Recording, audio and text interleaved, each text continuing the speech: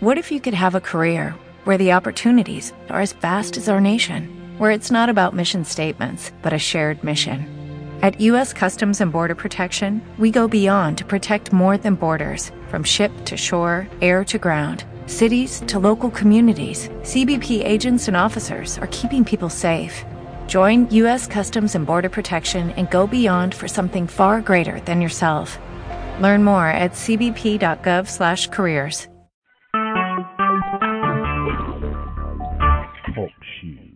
Recorded live.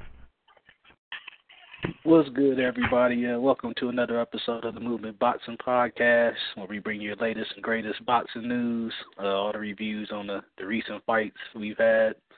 I'm on with my co-host today, the same panel as usual. We're short a couple. We may get Bernard on it a little bit. But right now, we got Bo from Truth and Facts About Boxing Talk. What up, man? What's going on with you? Not much, man. Another day, another dollar. You know what I'm saying? Doing this boxing talk, talking what we love. We got 2K the guy coming back in a second. He just has a minor technical difficulty, but he'll be on in a second. Don't worry about it. I got 2K. I got 2K for you. What up, Sam? What up?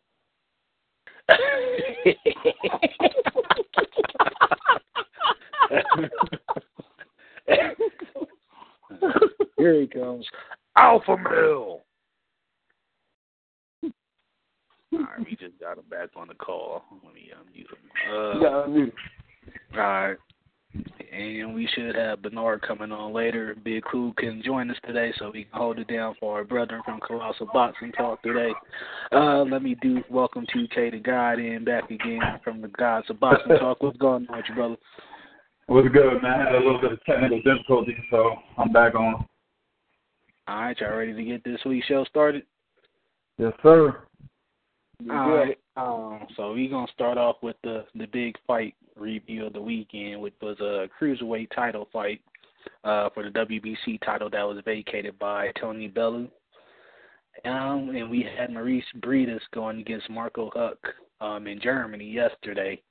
Man, I think I might be the only one that had a chance to view this one on our panel this week because it was overseas. I actually wasn't able to catch a replay of it until this morning. I found video of it floating around online. So it was a hard fight to catch if you didn't watch it streaming, while it was live. We had Briedis. Hold on for a minute. Hold on. Before you get started, did you say the vacated belt by Tony Bellew? Yeah, the WBC cruiserweight title. Vacated as in this motherfucker went up? Yeah, for his fight against David Hay. So are you telling me that Tony Bellew been listening to the fans when they said he could fight as the heavyweight and maybe fight Wilder? I mean, is that what we possibly going to see? He trying to cash out, man. You already know what it was. I'm going to say this on the record. Huh? He vacated it prior to the Hay fight, didn't he? Yeah. So that's what the belt that Briedis and Huck were fighting for yesterday was the WBC belt. Well, I'm going to say right now on record, if he goes to fight Deontay Wilder, I ain't saying nothing. I'm going to let 2K have my time. Man. Yeah, I definitely don't see that one going down. Hopefully it doesn't, man, because, that's too quick of a knockout right there. But he seems like he's going to be testing himself at heavyweight. He says he has like a good 3 fights left in him. So, you know what I'm saying? I guess he's going to try and cash out with the heavyweights or something else since this Hay fight. But getting into this Briedis and Marco Huck fight, man, it was pretty much one-sided. I had it a unanimous decision. I struggled to give Huck any rounds. I say at the most it was 2 rounds that I could give him. Round 8 being the one that was the solid one, and round 6 was just questionable. I think actually Briedis did enough to win that one in the latter part of the round. So I really only gave Huck 1 round. Man, I've seen Briedis fight, I think, one other time prior to this, and I wasn't as impressed. This fight, man, he definitely looked like the goods. I don't want to make the excuse that it's aging Marco Huck or whatever, Huck on the decline that he was fighting, but he was dominant. And he actually looked like he could compete with Alexander Usyk. Not saying he'd win, but he looked like he'd be pretty competitive compared to what we saw in Glowacki. He does a lot of things well, man. One is jab. He misses it up to the top end to the body. So that was one of the things I liked about it. He was able to catch Huck either, with the straight right coming off the jab, or he was able to feint into the straight right. So he was pretty consistent with that all night. He has pretty good foot movement, better than I saw in his previous fight. So that's probably something he may have been working on in his last couple of fights. I definitely would like to see him in there against Usyk based on what I saw this morning, though, in the replay. He puts his punches together really well. He was able to go to the body of Huck, when Huck was trying to cover up. Thunderous hooks to the body, both with the left and the right hand. So, the way he puts his punches together is excellent. So I definitely would look forward to seeing him against Usyk if that fight happens. If it materializes. I was joking around with Bo earlier saying that he's now the number two cruiserweight in the division over Cuba Loco. Doritos, you know what I'm saying? Doritos, Cool Ranch Doritos. I don't understand where y'all get this bias. I have never been biased towards a Cuban fighter ever. This month. Oh, shit. I'm not surprised that Briedis actually got his ass out of there, man, and pretty easily. I made a prediction that nobody can verify. It was an in-home prediction. You know what I'm saying? So.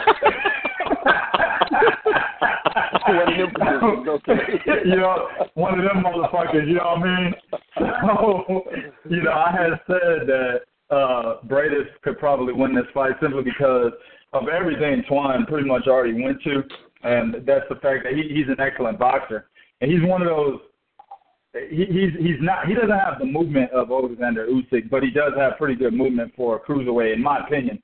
I've always thought that of him. So to hear that he actually displayed decent movement in this fight against a guy, Marco Huck, is really going to try to brawl with you, catch you standing mid-range to inside distance with him so he can land his bomb. If you're using any type of movement against him and boxing from the outside, then you have some type of advantage there. And I knew that Briedis had that ability. I think he had the reach advantage on Marco Huck, if I'm not mistaken. I can't remember. But being able to outbox Marco Huck, the abilities needed to do so were all in Briedis' favor. So I was actually thinking that he had a good chance of winning this fight. So I'm not surprised that he took it so easily. Well, you know what? I'm gonna take it a step further. I made an in-car while I was driving prediction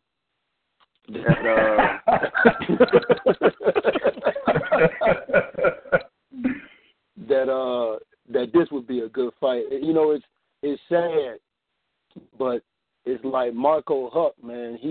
Ever since losing to what's the guy he lost to when he lost the belt after making him title, the guy that Usyk beat. Glowacki. Seems like after losing to Glowacki, man, it's been kind of hard for him to pick up momentum. So, right. This was at the time he was one of the top cruiserweights we've seen, but ever since losing to Glowacki, it's been hard for him to pick up that momentum. So you know what, Bo? I'm gonna go a little further than that. I think ever since he moved up to heavyweight and lost to Alexander Povetkin, he's lost momentum because right after that, he had a draw with Ola Afolabi, and then after that he fought him again and fought old ass Firat Arslan twice. You know what I'm saying? So and then he lost to Glowacki. So I would say shit as far as I'd say as far back as 2012, man. Yeah, so it's just sad because it was a guy again that we talk about that was on top, and this is why we say you got to respect these fighters, man, because one loss and that one loss is it. One loss could put you out of everything. Yeah. Yep. I guess moving forward, what do you guys see happening with the cruiserweight division? Just playing off this fight, 2K. I'll probably want to get your assessment first. Where did you have Briedis prior to this fight, as far as compared to Usyk, who we pretty much think is the guy at cruiserweight right now? How did you have him stacked, or those odds, or as far as ranking compared in cruiserweights? With Dortico, Shumanov, and the rest of those guys that are mixed around in that pack. Right. To be honest with you, I had him losing to a guy like Mairis Briedis, so we won't even talk about where I had him stacked up against Alexander Usyk. And this was, of course, before this fight. There's not too much material out on Mairis Briedis. I was able to see a few streamed events and shit back in the past that he's been in. And, looking at the level of competition that he's fought prior, it's kind of hard to say, given his skill set, that he would have been stacking up to a guy like Alexander Usyk or, a Denis Lebedev or a Golovkin, just looking at that. But after the Marco Huck fight, a guy that fight similar to a Golovkin, very similar to a Denis Lebedev, probably better actually than Denis Lebedev in my opinion. I think that he definitely he can look good against the pressure fighters of the cruiserweight division. Now, against the guys that actually move, like Alexander Usyk and even Ilunga Makabu, I think he might have a little bit of trouble there against the movers and boxers of the division.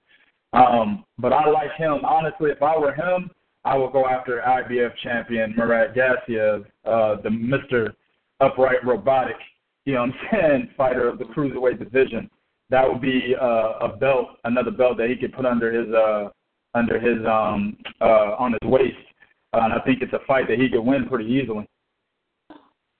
All right. Bo, you got anything you want to chime in on as far as your thoughts on what's going to happen with the cruiserweight division following this fight? Yeah, the cruiserweight division is hot.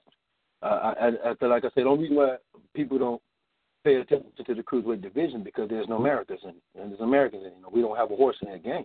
But if you look at Alexander Usyk, you look at Garcia, you look at Lebedev, you look at Shumanov, you look at, like you said, Briedis, you look at Andrew Tabiti, you look at Yuriorkis Gamboa, you look at all these guys, man, it's a hot division right now with some very good fights. So, I mean, it's a division that should be paid more attention to, but unfortunately it's between light heavyweight and heavyweight, and we have no Americans in the game. So it's going to go just overlooked. Yeah, I'm definitely looking forward to seeing more of Briedis. Like I said, I wasn't as impressed with him in the first time I saw him. This fight, I saw a little bit more out of him. His punch placement, his alteration with his hooks. Like, I was impressed with a lot that I saw in this fight. So I definitely think he could contend with the upper echelon of fighters. With this being his breakout performance. I guess that was really the only question with him, going against one of the top-notch guys, and he beat a guy that was a long-time champ in the division. So that'll lead us to our next topic. We've had a couple of a little bit of back and forth between these two fighters in the media recently, Mikey Garcia and Vasyl Lomachenko, and it's looking like it may lead to some possibilities at 135 with the stuff we've been hearing about Lomachenko moving up since he can't get a fight. That's the quote they're using. Nobody wants to fight him at 130. Let me get you guys' take on it, but first I'll go ahead and put out the little news that was out there. Pretty much Garcia put out there he didn't think Lomachenko was worth all the praises he's getting right now. At this early stage of his career. Considering he lost to a guy in Orlando Salido that Garcia dominated. And pretty much Lomachenko responded on social media saying, I could give you attention and we could come into the ring, So that was basically his response. TK seems like he has a lot to say about this already. Yeah, we did, actually. Go ahead, 2K. I don't have a lot to say. I was just commentating. I was doing what niggas do, you know what I'm saying? But I like the fact that Mikey went at him like this because just think Mikey left Top Rank. He was one of the higher touted prospects on Top Rank, and then he became one of the highly touted contenders, and then he became one of the best fighters in the game under Top Rank. So there might be a little bit of sourness that he's pretty much displaying with all the attention that Lomachenko is getting, and like he said himself, he hasn't really done too much given, you know, the fact that he just jumped into the sport and he lost to a guy that he's already dominated.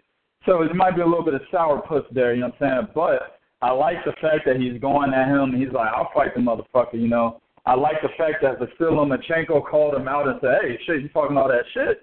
Let's do it in the ring, which is the exact same thing that I would do if a motherfucker was talking shit about me. So the only problem with this, I don't see Lomachenko going to 135 in his next fight right after Jason Sosa. I don't see it happening. I mean, if he does, cool. If I'm wrong, that's good because maybe we can actually get this fight made. But I don't see it happening. Also, Mikey Garcia has intentions on moving up to 140 and possibly 147 right now because he himself feels that he can't get fights he won't be able to get fights with the top fighters in the 135-pound division, and rightfully so. I don't think they're going to throw Robert Easter at him. Jorge Linares, they were talking about that fight. That fight may or may not materialize. If it does, I really believe Jorge Linares gets his ass tossed up, you know what I'm saying, and he probably believes that too. I mean, just the performance that he gave against Vlad Cannon, I could see a lot of 135-pounders moving in a different direction from Mikey Garcia. So, and also talking about, you know, possible matchup with Terence Crawford, you know, after, you know, one of the topics we're talking about later, Terence Crawford and Feliz Diaz is over with. So he's got a lot on the table that he can explore beyond 135. So there's little anomalies here and there that point in the direction of this fight probably won't get made. But who knows? I like the shit that they're talking. And if they really believe, each one of them really believes that they can beat one another and they can make money off this fight, which I feel they can make a lot of money off this type of fight, that, hey, we might see a mega class soon. Who knows? All right, Bolo, let me pass it along to you. Let me get your thoughts on the candor between these two highly rated fighters. My thing is, like everything 2K said, listen, I like the fact Mikey Garcia is talking shit. I like the fact Lomachenko's talking shit. Here's the reality that people got to understand is how other guys in the sport of boxing was able to become the man or make a move or position themselves. They called out a motherfucker who was being talked about by the general public. If the general public was talking constantly about Floyd, everybody's calling Floyd. When they was talking about Oscar, everybody was calling for Oscar. When they was talking about Leonard, everybody was calling for Leonard. So for those that have a problem with Mikey is doing, I say fuck you. Because that shit is part of the history of pugilism. When you're the hot dude, motherfuckers gonna call you out. What you supposed to do, that's what Vasyl Lomachenko did. Okay, motherfucker, you stay right there, and when I'm done here, I'll come that way. That's what I like. But what I don't like, I'm sick and I'm fucking tired of everybody sucking the dick of Top Rank with this bullshit crying wolf, nobody wants to fight me. I'm sick of hearing that shit. When you make one offer to one motherfucker, like you make an offer to one motherfucker, and we don't know what you offered him, we don't know how much he was going to get, we don't know none of this shit. But all of a sudden, he turns it down. Oh, well, nobody wants to fight him. I'm so tired of hearing that shit coming out of Top Rank. And everybody seems to be running along with it, and it irks me to no end because it's like I refuse to believe cats like Kevin Farmer, Orlando Salido, who has been calling you, but your team don't want to pay him, okay? Takeya Shimura, Francisco Vargas, Javier Fortuna, Gonzalez, Johnny Gonzalez. I refuse to believe these motherfuckers are telling y'all no.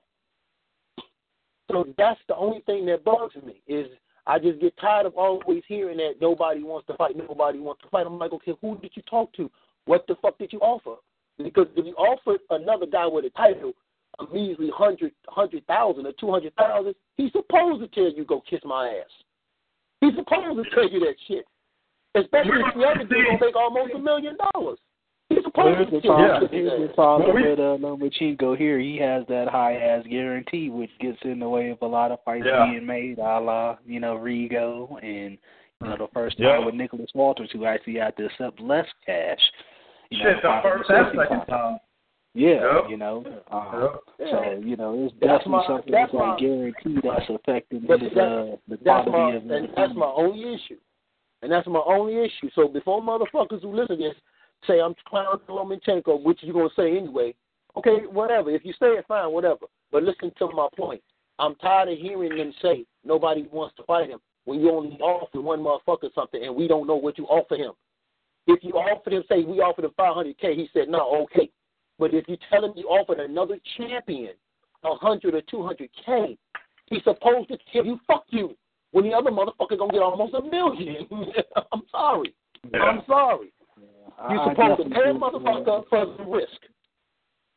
I definitely think Lomachenko is what people think he is as far as being, the talent that he is. But I think people don't read between the lines with a lot of stuff that's happened on the other side of the fence. Not just in the ring, opponent-wise, but in the business dealings. And, I kind of had to I can't hold him accountable necessarily. It's a top-ranked thing, an issue with top-ranked. Exactly. I mean, because he's the talent. I mean, you can definitely see the skill and the talent, and you can definitely see why people are high on him. You can definitely see that. But because I don't see nobody at 130 beating him. And I know damn well Florida ain't going to put Devontae Davis in it with him. He ain't going to do that shit at all. He already said he was. Yeah, okay. And a guy like Tevin Farmer is too much of a high-risk, low-reward kind of a fight for him to take. So, I mean, that's the only guy I really see at 130 that might give him some problems. It's an interesting fight for him at 135, even if he don't fight Garcia. There's some really interesting fights for him at 135. Yeah, just especially with the size of a lot of these guys up there. You got Flanagan, who's tall as hell, Easter tall as hell. So just seeing Flanagan ain't trying to fight nobody. Huh? Flanagan ain't trying to fight nobody. Well, he got Petrov coming up, so that might be the end. But that's my point, though. Peter Petrov is the lower end of the top fighters at 130. You know what I'm saying? He could have fought any of those other top 10 ranked fighters in his division, and he chose Peter Petrov, who's the very last ranked guy in that division. That's what I'm saying. And I think he's with Frank Warren. Frank Warren is that type of promoter who's not going to put his fighters out there in the ring with some of the best in the division if he's an undefeated champion. He's not going to do that, fam. Well, 2K, you ain't going to like this. Well, 2K, you're not going to like this for some odd reason. I agree with you. But as of today, Peter Petrov is ranked number 2 by the WBO. No, that's not what I'm talking about. I'm talking about he is the number 10 ranked 130-pounder on the pound for pound. That's what I'm talking about. I don't care about belt rankings because that's completely bullshit. You know what I'm saying? I mean, look at fucking Romain Stavern right now, the WBC belt. I don't care about those. What I care about when I talk about rankings, I look at the best fighters in a given division, and that's looking at the Ring Magazine rankings. BoxRec has their own, but BoxRec are fucking ridiculous. This shit, the dumbest shit I've ever seen in my life. So even though I don't really like Oscar De La Hoya, his ranking system that he has for each division is pretty on point. You know what I'm saying? And they've got Peter Petrov at number 10 in the division. And you've got 8 other guys ranked higher than him that you could have fought. He chooses the number 10 guy. But he's been doing that. You look at his fucking resume. He's fighting a bunch of guys that aren't highly ranked like that. You know, they may be highly ranked for his belt, but they're not highly ranked in the division. You see what I'm saying? So, meanwhile, niggas like Robert Easter Jr. and shit, he's fighting motherfuckers at a high. I mean, Richard Comey was at number 5 and shit when he fought him. You know what I'm saying, on those rankings. Mikey Garcia fought Vladimir Cannon. That nigga was high. You know what I'm saying? That's what, everybody else is fighting the higher-ranked guys, but Terry Flanagan's not. And that's because he's with Frank Warren. I guarantee it. That's true. Yeah, and I've always said I think he was the weak link prior to old boy being dispatched by Linares. Yep. I always thought Flanagan was pretty much the weak link at 135.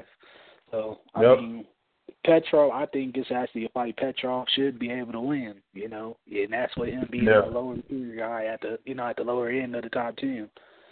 Right. That said, I guess we're going to go on to this next little topic, man. I didn't even want to do this shit.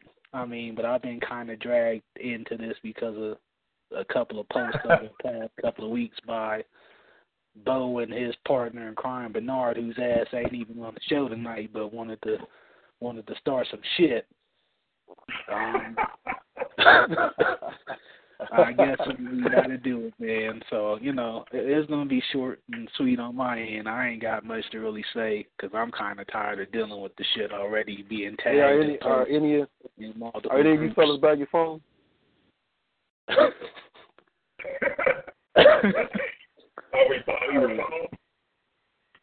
But we gonna go in on this Adonis Stevenson topic. I'm gonna let Bo go ahead and get it in because I already know what he pretty much gonna go. Here we go. You gonna let me go first? You know what? Opponents, I tell you what. His lackluster opponents and yada yada yada and the opportunity of this. That's not. You know what? That's not even my issue with Adonis Stevenson. That's just my issue to supporting this. Bo, before y'all start, Twan, we do got a caller from Florida on the line. If you want to take that first before, okay, I'll go ahead. I kind of got a feeling this is Diesel for some reason, but we'll see who it is. Okay. Yeah, Diesel. What up, though? What's going on, man? How's it going? Oh, coolin', man. What's cracking with y'all boy, man? Not much, man. So glad you could call in. We got Darnell Diesel Boone on the line, man. Thanks for calling me, brother. Oh, no doubt. You know I rock with y'all boys heavy, man. No doubt. You know you roll with us with them kids in the background always crying, man. What's up? I know, right? They want daddy attention like a motherfucker. Yeah, I got to get y'all no matter the cost, you know what I mean?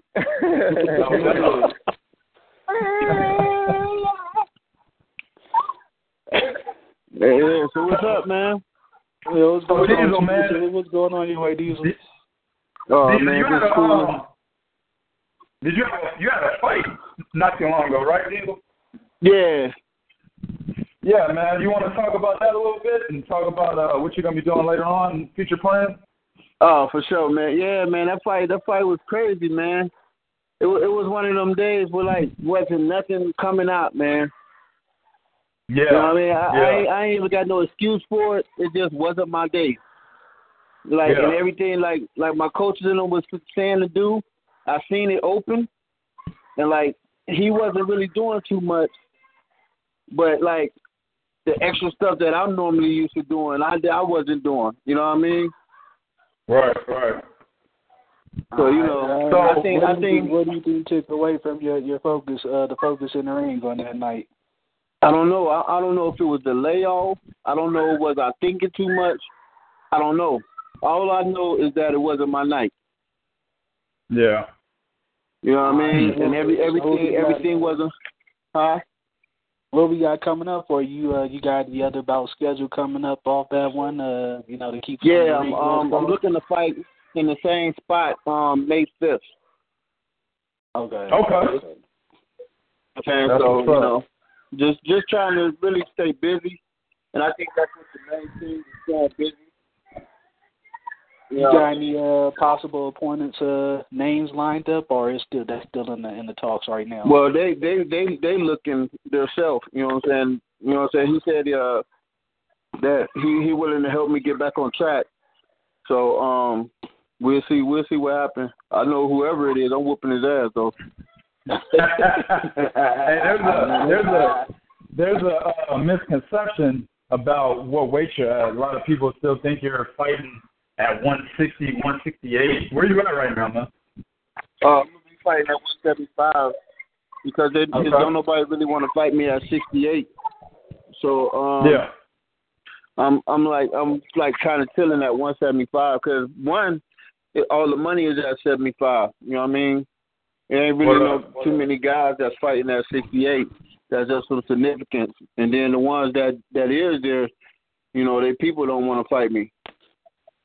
All right. How do you feel about the weight at 175? Have you noticed a difference? Any big difference so far? I don't like it. I actually think it's too big for me. But with the way how the fights come, I gotta kind of like take what I can get. So my main thing is just stay ready. All right. I know what it is. Before you go into that, hold on. I know what it is, Boone, and don't lie to me. This is 2K. You already know I'm gonna get at you if I catch you lying, fam. You trying to get back at Sergey Kovalev and Andre Ward at 175. Am I lying? Am I bullshitting, or am I telling the truth? Please believe it.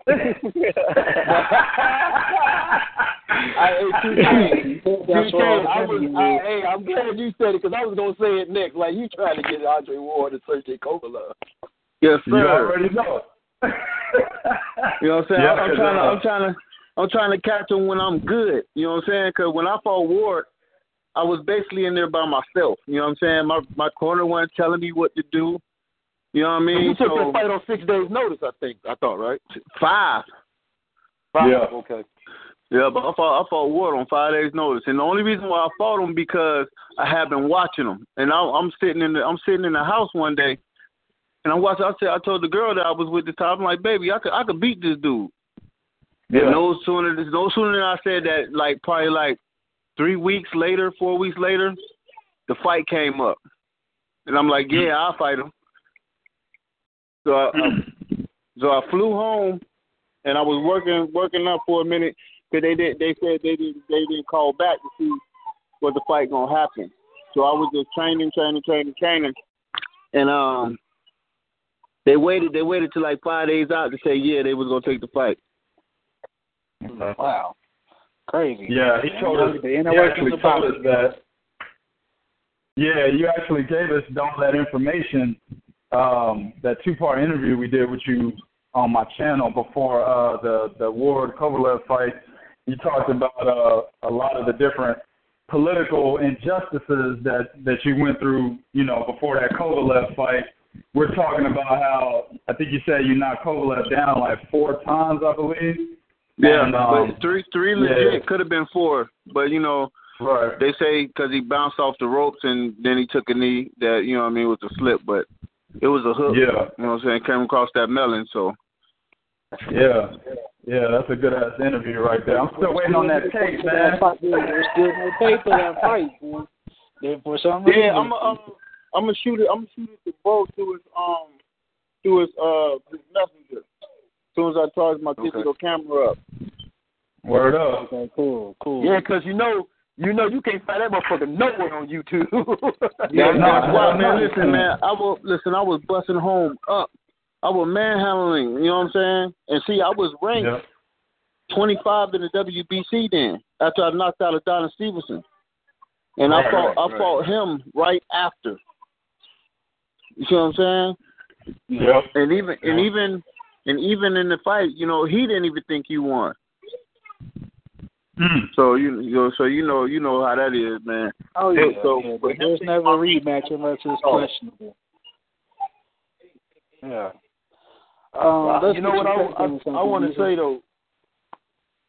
I just want to say right quick, man. You know, the fact that Donnell can come on here after taking a loss and just come out and just say, "Hey, it wasn't my night."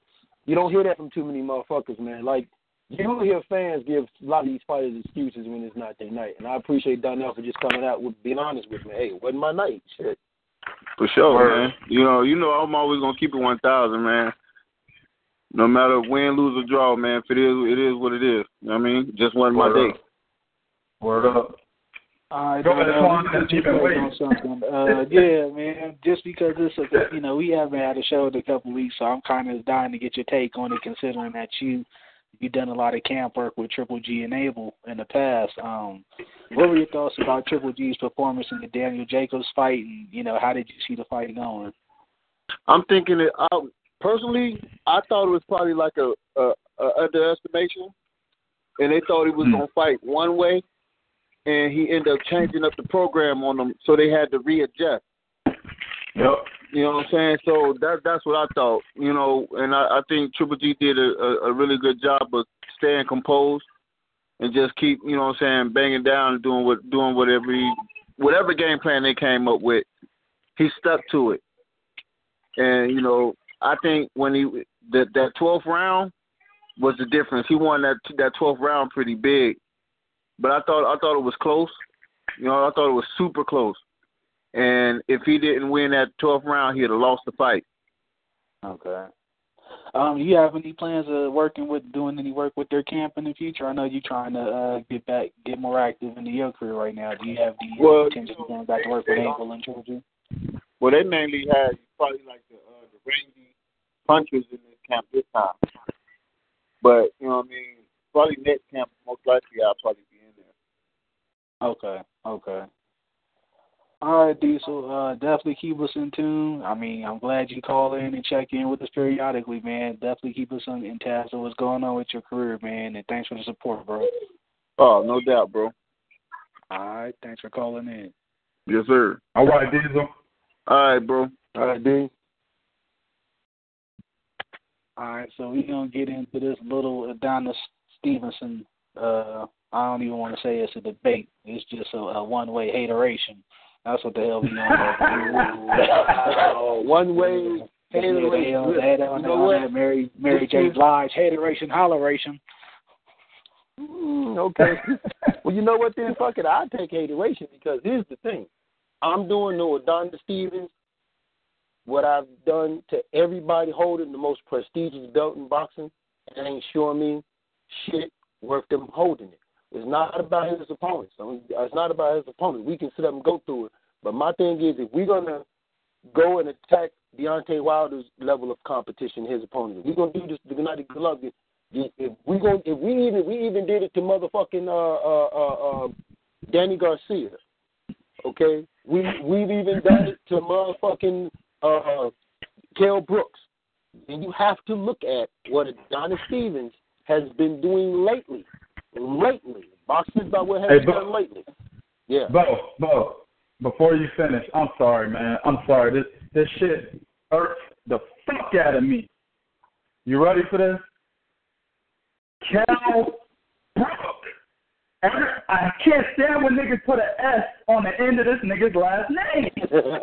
Bo is the main one. Bo is the main one. No, Bo's not the only one that does that shit, though, man. I be seeing motherfuckers actually type it up and shit. Brook. No, nigga, Kell Brook. All right, let's go, Bo. Okay, so Kell Brooks. I'm going to say how I want to say it, motherfucker. You ain't my daddy. Kell Brooks. That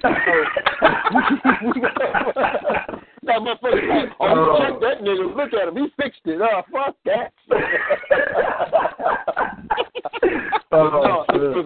If we criticize these guys' resumes, then you have to look at what Adonis Stevenson has done lately. And it has been kind of unimpressive. And my only issue, and I haven't really jumped on him like I want to for as long as I want to. My issue is, how do you pay your mandatory step-aside money to fight a dude ranked number 10? That's the old, I'm searching the fucking Google to find somebody that has done something like that. How do you pay your mandatory step-aside money to fight somebody outside of the top 10, and that's okay? It should not be okay. We should not be accepting mediocrity from our fucking champions, especially when they're holding the most prestigious belt in boxing. You remember when I said I had an easy way to squash this? Well, you just gave me the fucking ammo. You pretty much answered your own damn question without answering it. Who has a one-stop shop at 175 in Montreal? I mean, we get on Bob Arum about this shit all the time, man. The in-house fighting. We have a guy in Montreal, and Johnny Michael, GYM Promotions. He has a one-stop shop. He owns 175 pretty much, and he's coming to the end of that 175 because of the demise of guys like John Pascal and Lucian Yu. Chilemba's even fought out of Montreal for some time, but he's not out there anymore. But but that's how deep he had it. 175 was on lock until Pascal fell off, Butte fell off, and he's got more chances than any goddamn body. Speaking of though, Alvarez, why isn't the blame put on him? He's been mandatory for over a year. He's the one that accepted another fight with Lucian, that accepted a fight to become mandatory again against Lucian Butte. I mean, it's obvious what's going on here. It's not all Adonis. I'll definitely give some blame to him. You know what I'm saying? But I got to call it like we do with Bob Arum. It's in-house shit. You know what I'm saying? It's simple as that, man. Like, there ain't nothing big about it. I mean, I don't know why you guys tagged me in this shit about the post the other day. I mean, at least the motherfuckers looking to fight. I mean, shit. You guys are mad because a cable network won't pick up the fight now? What the fuck? No, we mad because you paid the mandatory step-aside money. That's what, dude, see, you're missing the whole thing. I don't give a fuck about he it. did. John D. Michael did. You gotta he shouldn't be okay with it as a fighter. He shouldn't be okay with that, though. That's what I'm saying, Twan. Okay, that's been the history of boxing. We've always had promoters doing this kind of thing and being in control of stuff, of situations. So, like, I see what it is. I don't think it's a situation where Stevenson won't fight Alvarez. It's definitely nothing like that. This is a guy trying to hold on. He don't seem to be tripping about it either, do it. He don't seem to be saying, hey, wait a minute, whoa. This is the motherfucker I want to fight right here. He don't seem to be doing that. That's what I'm saying. Same thing with Deontay Wilder. And I said the same thing about Deontay Wilder. The fighter got to show that, hey, listen, these ain't my moves, but I'm not cool with that. And the motherfuckers don't be, and they seem to be cool with shit like that, and that's what bothers me. That's all I'm saying. I could definitely feel you on that, but I'm just like, you got to look at, this is a promoter doing his thing right here, and he's coming down to the last of the line. I mean, with Alvarez, he's really going to lose control of everything as far as Adonis' opponents, once that shit is done. So I think he's really just been milking that stable of 175 for all he can. I mean, that's just my logic looking at the whole situation. 2K. Well, actually, I'm going to actually go. Since you want to holler out about me being a Caribbean bum supporter, and what's up with Sullivan Barrera fighting the 8-1 motherfucker? Yeah. Hold on, wait a minute, stop. I'm glad you went that because I got you right now with this right here, right? What have you said when it came to Oscar De La Hoya, right? And Triple G, you said Oscar throw out a number, but the other side don't say something, right? This is what you always say. Well, Barrera didn't try to fight Better Bees. Better Bees them said one thing, Barrera and them shot back. Better Bees them said something else, Barrera them shot back. So they shooting back and forth. So the only option you got at this time, I ain't cool with this. He fighting the motherfucker 8-1. Just like Luis Ortiz fighting the motherfucker that was, 9-2 or some shit like that. I'm not cool with it. It's a step back coming off a big win against Shabransky. That is not a WBC champion, either, though, is it? Nope. Thank you. And you know what? To add on to that, at least Sullivan Barrera.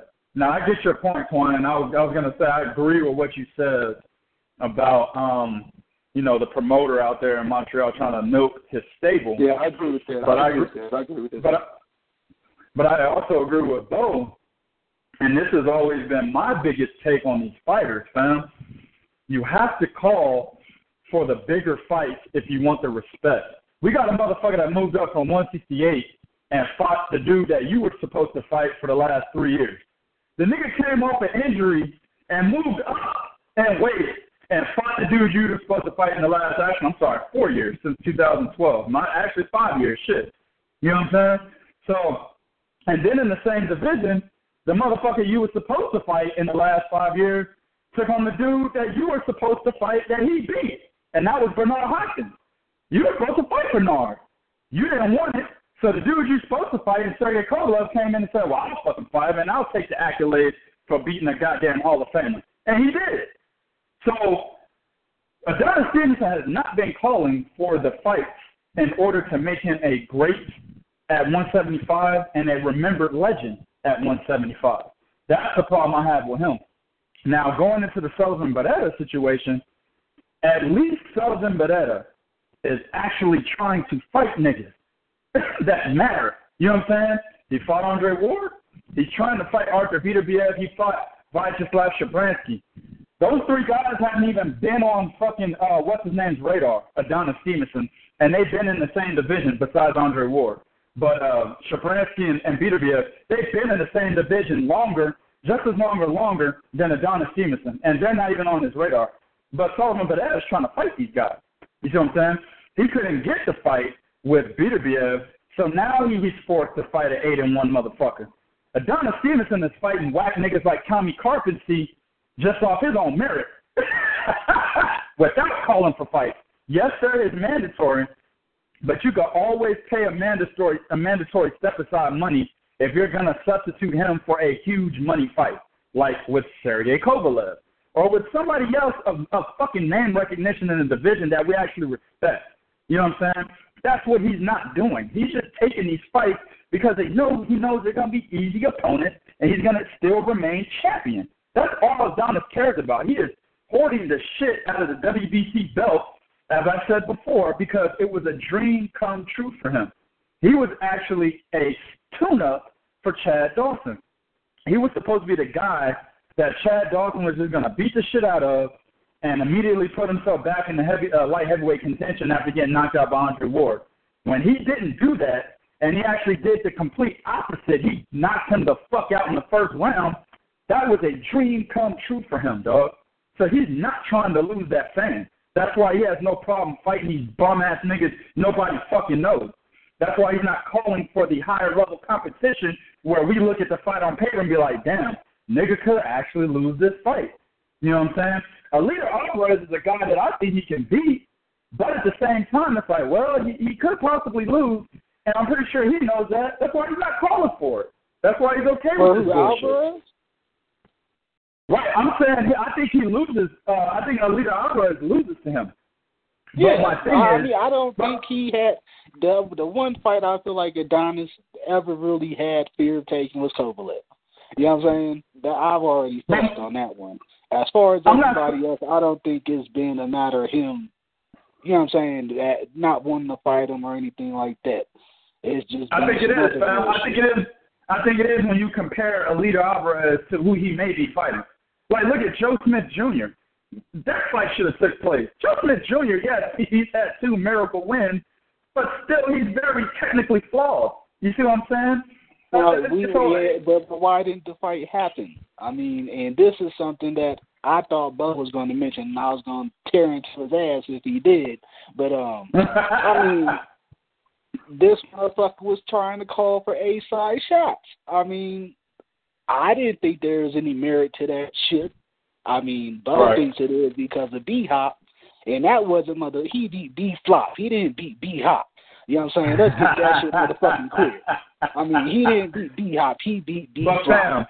But fam, he wasn't supposed. But fam, he wasn't supposed to beat B-Hop. All of us, except for Nard, said that B-Hop was gonna win, and Bernard only said that shit because that nigga likes going for the underdog in his casual moments, and the nigga actually ended up getting it right.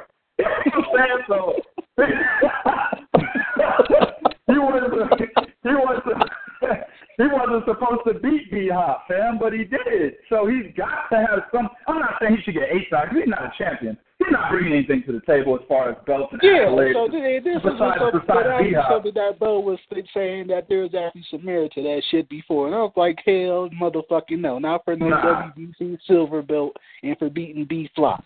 I mean, I think he has leverage. I mean, like I said, I don't know what he was offered. I don't know what they said to him. I don't know any of the negotiation inside information. But all I do know is he does have some type of negotiation tool going in there and saying, hey, I beat a motherfucker that you didn't even want to fight. And he was the underdog in that fight. The odds had him the underdog. All the boxing enthusiasts had him losing that fight. So it doesn't matter if it's, and it's funny you say B-flop because that shit's true, but it doesn't matter. It doesn't matter because we thought B-flop was going to beat this nigga, and he didn't. So he deserves to have some type of leverage in negotiation by saying, hey, I beat an all-time great that everyone thought I was going to lose to. And he's also an all-time great that you ducked. So I need to have some type of leverage in this negotiation process. You see what I'm saying? So yeah, either way, I just couldn't give him a side. You know what I'm saying? Off of that. No doubt. I agree with that. I mean, and that's pretty much the sticking point that I've seen that ended the talks because Adonis wanted to fight him. You know what I'm saying? So that was pretty much what it came down to, the whole A side, B side shit, as usual with a lot of these fights. I mean, right. So, I mean, we'll keep our eyes open on what happens. It's looking like he's going to be fighting Sean Monahan, but they can't find a network. That dude is whack. He is garbage. But this is the same fight that Joe Smith Jr. was trying to get to, and it was okay. But I understand that, but Joe Smith Jr. is at that level, though, fam. Yes, but listen to what I'm saying. Yes, Joe Smith Jr. got 2 miracle wins. But if you look at his skill set as a whole, he's at the Sean Monaghan level. You see what I'm saying? Adonis Stevenson is not. Adonis Stevenson is much higher than the Sean Monaghan level, fam. And he's been a champion for like what? How many fucking years? Like 4 years? He's been a champion for a while now. You can't be fighting Sean Monaghan. Yeah, okay, so you can't be fighting Sean Monaghan. Sean Monaghan is trash. Dude is older than me. And he started his career older than me. Get the fuck out of here, man. Get this bum out of here. And that's my issue, Ron. You pay Amando Stepaside to fight Sean Monaghan. Exactly. That's the issue. You see what I'm saying? This is the same problem they tried to say Andre Ward was ducking. They tried to say Andre Ward ducked Sean Monaghan and Vyacheslav Shabransky. Now, enthusiasts laugh like a motherfucker. I'm looking at YouTube videos from respectable cats out there, and they're just laughing at niggas. I mean, they're not even breaking down why he didn't duck these guys. It's not even worth breaking down, fam. It's like it's fucking hilarious, right? But then look who's trying to fight him. You see what I'm saying? It's not even worth your time. Why are you even in negotiations with this? Give this nigga $5 and y'all can get in the ring. You don't even need to negotiate that fight. This dude is garbage. Like, get the fuck out of here, man. I do not. He should be fighting a leader Alvarez. 100%. There's no way, like I said, we got to give culpability everywhere to where it's due. And like I said, I don't think it's all on Adonis with this shit with Alvarez. I think a lot of it being promoter based. You got to think Alvarez was the one that took the second what the hell do they call that shit, eliminator. Yeah, that he didn't have to. So I mean, so who's really taking extra time? I mean, you know, like what is really behind all this? I don't think that he's, you know, like we say, people are saying Al Haymon killed boxing. He's not that fucking powerful. I mean, Adonis Stevenson ain't that fucking powerful. I mean, this is one fighter here compared to a guy that holds a whole stable of 175 fighters. But he has the most prestigious. He has the most prestigious belt in boxing. You cannot be nothing unless you got that green belt, fam. You could be the WBO, WBA, and IBF champion, but the most recognized motherfucker is the one with that WBC belt and the lineal champion. Those are the 2 most recognized belts.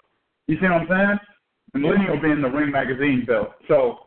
But if you don't have a green belt or the ring, you ain't not really. Go ahead, bro. He got stripped of that ring. I thought back in 2015 in November. No, I'm not saying he has that belt. I'm just saying the green belt and the lineal Ring Magazine belt are the 2 most. Being taken from somebody without it being lost in actual fight too. That was something that I thought was funny, but, you know. No, you know what? I agree with it. Fuck that. And you are not keeping no goddamn lineal Ring Magazine belt, and you continuously don't fight none of the top 10 ranked fighters in your division. Absolutely not. You're not keeping it. They stripped this nigga when he fought Dmitry Sikorsky. I mean, look Listen to the beginning of his last name. Suck. That's the beginning of his last name. That's the second right there. You should not be in the ring with him. Dimitri Sakowski. WBC number 10 ranked. It doesn't matter, fam. No, we're talking about the lineal belt. He was not ranked in the top 10. He was not ranked in the top 10 at the 175-pound division. Neither was Tommy Carpenter. Neither was Sekio Pika. You know what I'm saying? Ron, check this out. Hold on, wait a minute. Check this out. Now, because you brought up Sullivan Beretta.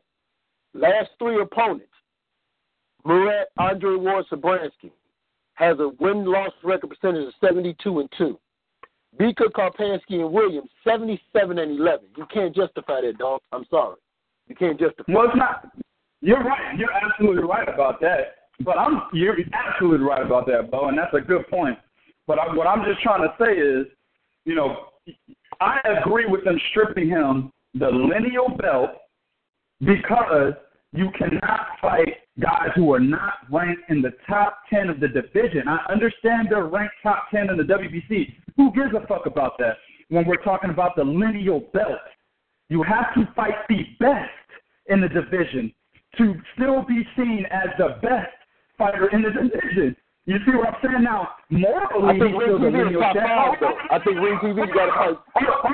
Hold on. Morally, he's still the lineal champion. Morally, he's still the lineal champion. But Ring was like, fuck that.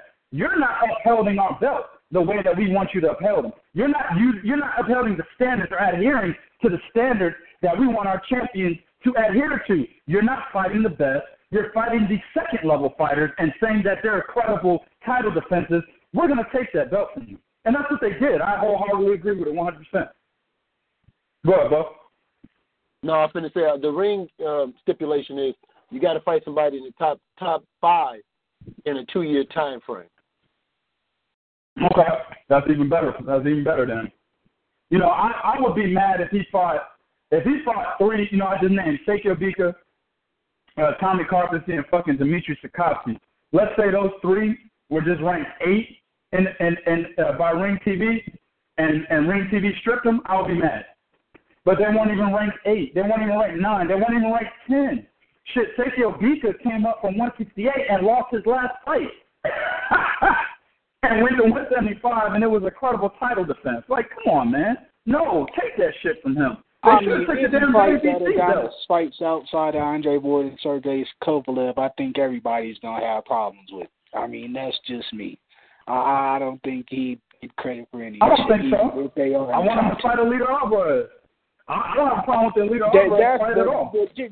We're talking you, TK. You're one of the boxing purists here, baby. Amongst casuals, everybody else. Get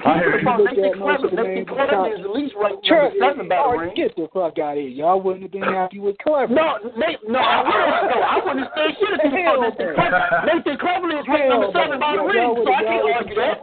Y'all would be talking, well, I know a lot of people would be talking shit about Clever. I ain't gonna say he fights Nathan Cleverly. He's ranked number 7 by the ring. I ain't gonna get mad I'll guarantee you, I know how these groups work. Cleverly, he would get bashed for that goddamn fight. I just know how these groups work, man. I mean, anybody outside of fucking pretty much Kovalev, Bitterbeef, or Ward, the dinosaurs get bashed for fighting by the majority of the casuals. I mean, and that's pretty much what dictates a lot of the news and shit we see in these groups as far as opinions. Mm-hmm. So, I mean, that's just how I see it. I don't think he'd get credit for most of the guys in the top 10 that are ranked by Ring TV right now. Something would be said. Something would be said about the fight, regardless. Well, you got to look at how your credibility is damaged when you're talking about the major part of the fan base of boxing. I mean, when you let the casual see you duck one fighter 6-7 fucking times, of course I'm exaggerating, but I'm just saying, when you let casual see you do that, well then your credibility is damaged unless you fight that fighter. So you're right. In that aspect, the casuals will be like, nigga, I don't give a fuck who you fight. If it's not Sergey Kovalev, I don't want to see it. And the reason for that is because he openly ducked this motherfucker multiple times. That's his fault. Again, he can't do that. It was clear after the Tony Bellew fight, that fight was getting made. Bro, I wasn't even telling niggas. I didn't know any of y'all guys at that time.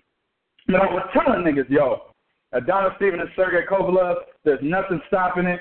There's no reason why this fight shouldn't get made now. Adonis Stevenson clearly called him out after his last. Sergey Kovalev called out Adonis Stevenson after his last 2 fights.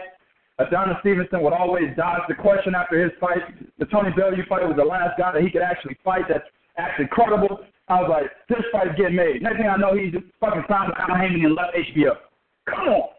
You can't do that when the casuals are knowing this. They're looking at you. Now, it was a great move for him. It was. But you have to, if you want to be great, if it's not all about money and it's not all about fame, if you're trying to debunk my argument with Adonis Stevenson where it only being about money and fame with him, then why wouldn't you call for the Sergey Kovalev fight before you make the move to Al Haymon? Or if you do make the move to Al Haymon, say, hey, I'll let you be my manager, but this fight has to be made. What can you do to get this fight made? He didn't do that, man. He just straight ducked him. And that's why the casuals don't want to see him against anybody else. That's his own doing, man. Yeah. Okay. So, but you do agree with my point that he wouldn't get credit for most of the ring top 10 at 175, right? Like, they'll still be okay. So from the casual standpoint, absolutely, I agree. And I think even from a boxing pure standpoint, you look at the top fucking 10, and you'll be like, nah, fuck this. You know what I'm saying? I'm looking at it, and I was like, boxing purist, no, I disagree. Casual, I agree. Boxing purist, Alito Alvarez isn't even a top 10 175 pounder. He's top 10 in the WBC, and I want to see that fight. So no, from boxing purist standpoint, no, I highly disagree. I think he should fight a lot of the top 10 fighters that are ranked by Ring TV at 175. He actually should be fighting those guys. That's what the fuck we expect him to do as the WBC champion and the morally lineal champion. But he's not doing it. All right, so that's going to lead us into our next topic. We got a fight finally announced, our announcement and venue for it. We thought Terence Crawford's next fight was going to be in Newark in the Prudential Center. It's been moved to NYC, and he'll be facing the often-ducked Feliz Diaz, for his, what is he, WBC and WBO? Yes, sir. WBC and WBO. Junior welterweight titles. Actually a good fight, man. Actually excited for this one. Diaz has been looking for a shot against a big name and for a title. He's finally gotten it. Let me get you guys' thoughts. Did he bite off more than he can chew? Is he gonna get what he asked for? Like Terence Crawford said in his win. I forgot who he was fighting, but he like, you get what you came for. That was London. That was London. Okay. Yeah. Okay. No, my bad. That was that other dude. What was his name? Theory. Oh, okay. Jerry John. Yeah, Jerry John. That's it. Yeah, he looked out at the audience and said they was talking shit. Did you get what you was looking for? I remember that. Yeah, I remember that. All right. So, what do you guys think as far as the Feliz gonna have that same issue come May 20th or what? I'll let you guys take this one, and I'll sit back and play my little role as moderator here. What's your thoughts on this fight, y'all? Go ahead, Bo. I like the fight. I consider Feliz Diaz, and I've always said this. Feliz Diaz is probably a younger, more aggressive version of Gamboa. He has a lot of dog in him. He's going to come to fight. He should be undefeated because I thought he'd beat Peterson. The problem is I think that Terence Crawford has turned the fucking corner. I think because of the fact that Diaz is sort of similar to Yuriorkis Gamboa, which was Terence Crawford's toughest fight, and he like I said, he got that dog in him, and he's also athletic. I think he can cause Terence Crawford some problems. But I think Terence Crawford would be able to figure him out. I don't see this. I don't see him knocking him out. I see Terence Crawford maybe even winning the split decision.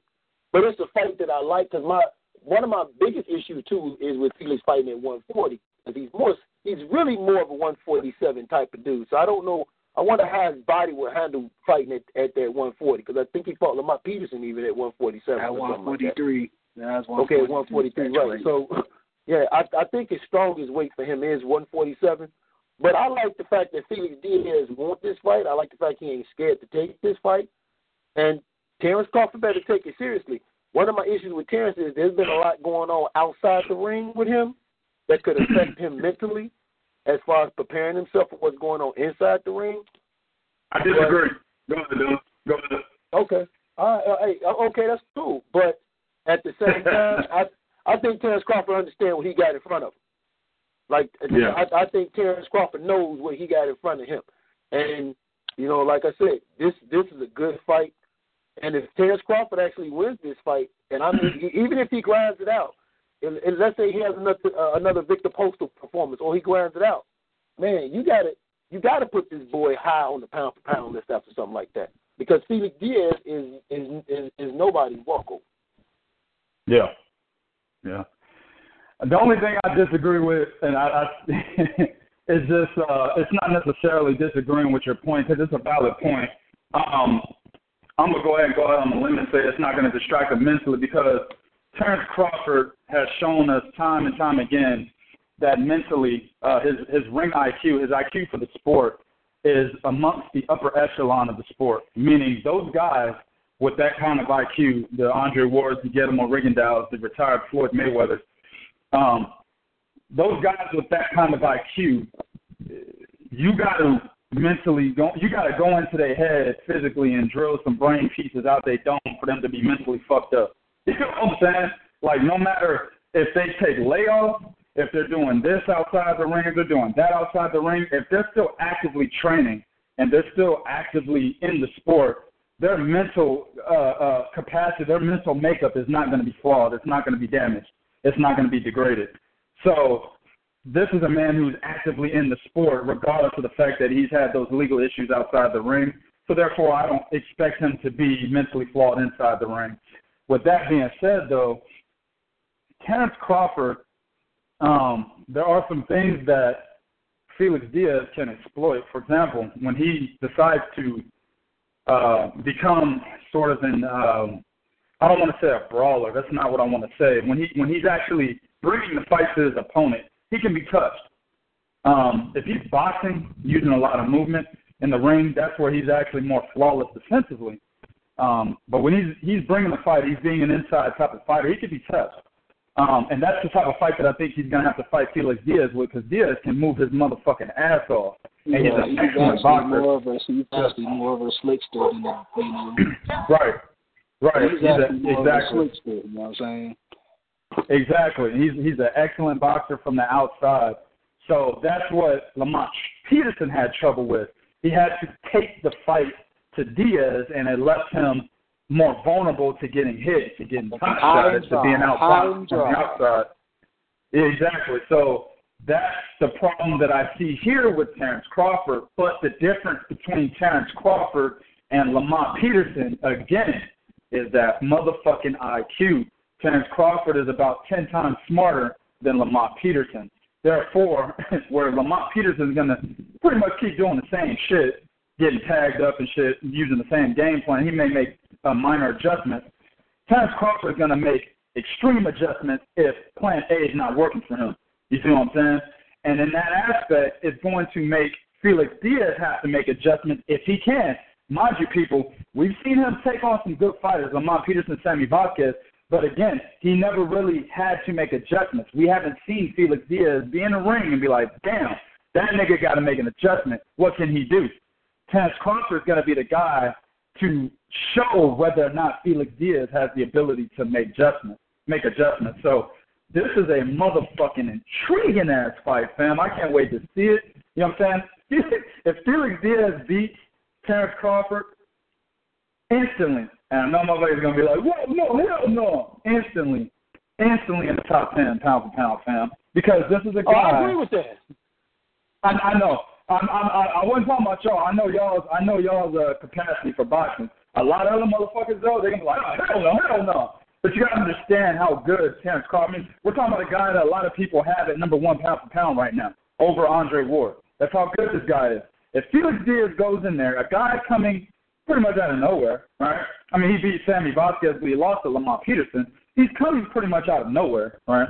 He doesn't really have a stable division. Nigga goes from 147 to 140, back to 147, in between there at 143. He doesn't have a stable division. And he beats one of the best pound-for-pound fighters in the sport, instantly top 10, fam. Instantly.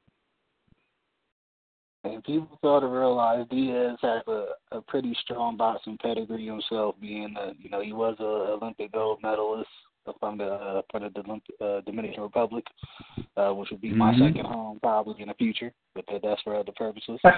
So you know what though? I'm glad you stupid. I'm glad you said that, because this, and I say to people all the time, put this in this perspective. Think of how hard and how good Feliz Diaz has to be. He won a gold medal out of the Dominican Republic. Exactly. At that division, too. You know what I'm saying? Good point. Think about that. Dominican Republic is never known for boxing. It's known for what? Baseball. So how good a motherfucker got to be to come out of a spot where competition probably ain't that stiff and win a fucking gold medal? Nigga, before Feliz Diaz, their best boxer was fucking Argentina Mendez, who got knocked the fuck out by Robert Easter Jr. You know what I'm saying? So you're fucking right. You're right about it. I think the best thing that came out of Dominican Republic is fucking Gerard Ryder, that rapper. You know what I'm saying? Ain't nobody else come out of the DR.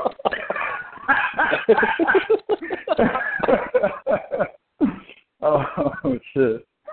I mean, so I definitely think I like this fight for Crawford. I mean, for him to take this fight when nobody else has wanted to give Diaz a shot like this between 140 and 147, it definitely speaks to Terence Crawford's merit, and I mean, this is what he wants. Well, hold on now. Remember HBO. Remember HBO said that Tavon for that bullshit. Yeah. HBO said that Tavon wasn't a qualified opponent, remember? Oh, yeah, okay.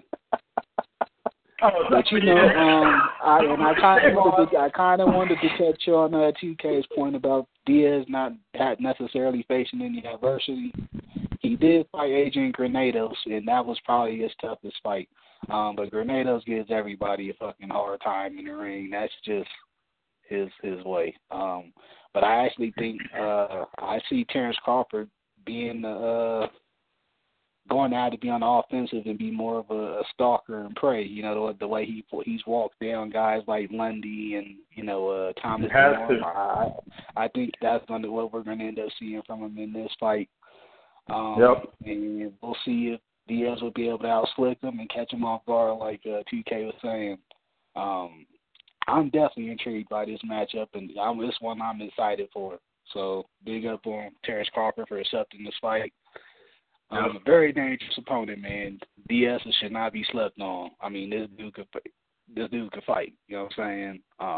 I've already gone on record saying I think he wins it, but I'm always with underdogs too. So that's what it is. Man, you got Diaz winning? Yeah, I think he's gonna eke out a decision. Woo! Damn. Yeah. Okay. I can't wait for the breakdown. I see being some sweepy type. We gonna see some sweepy type skills from Diaz in this fight. Okay. All right. Going into our next topic, man. It looks like Gary Russell's fight with Oscar Escandon for his WBC featherweight title has finally found a new date.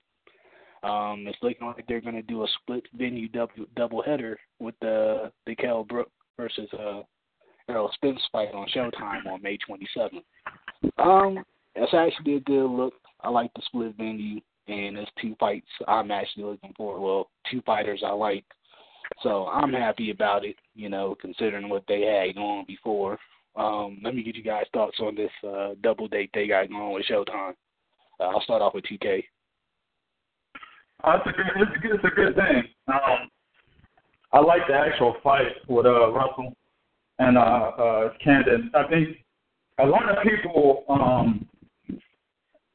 let me put it this way, I think a lot of people are going to look over this fight because Oscar Scan is not somebody, he's not one of the bigger guys at featherweight. He's already got 2 L's. I think one of them was to get him a Rigondeaux's next opponent, which is Mairis Briedis. Yeah. And he lost him by like split decision or something like that, right?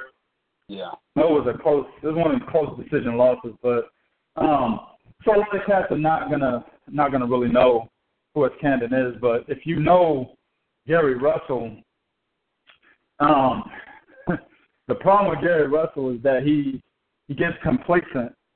You know what I'm saying? He gets complacent with his skill set, and I think that's the whole reason why he lost to Lomachenko the way he did. Now, that fight was only a majority decision loss, but everybody knows he lost by unanimous. You know what I'm saying? It should have been unanimous.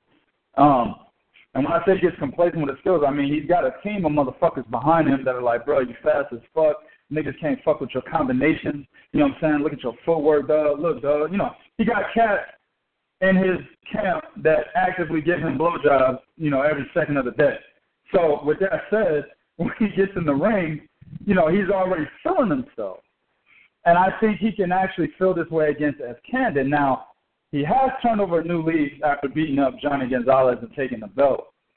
But at the same time, he's shown recently that boxing is like second priority to him. I think he's been working on his brother's game more than he's actually been working on himself. I think he actually is more into being a training than he is fighting right now too. I agree with that. Exactly. So with that said, you know that, and Gary Russell is not like a Terence Crawford or Floyd Mayweather, Andre Ward to get him a Rigondeaux. He doesn't have that IQ to where this motherfucker can take a break from doing the physical parts of boxing, come back and still be sharp. No, he's not that type of dude. He's actually not that smart, in my opinion. He's just very athletic. So with that said, if he's not in tip-top shape for an Oscar Escandon, man, we could see that belt changing hands. But I like the double date. It just adds to more positive for the sport, man, and that's gonna be something that I can't wait to see. Bo, let me get your thoughts, man. Well, really not that much you can even add on to what 2K said. 2K said the only thing I disagree with when he said about Russell not being very smart.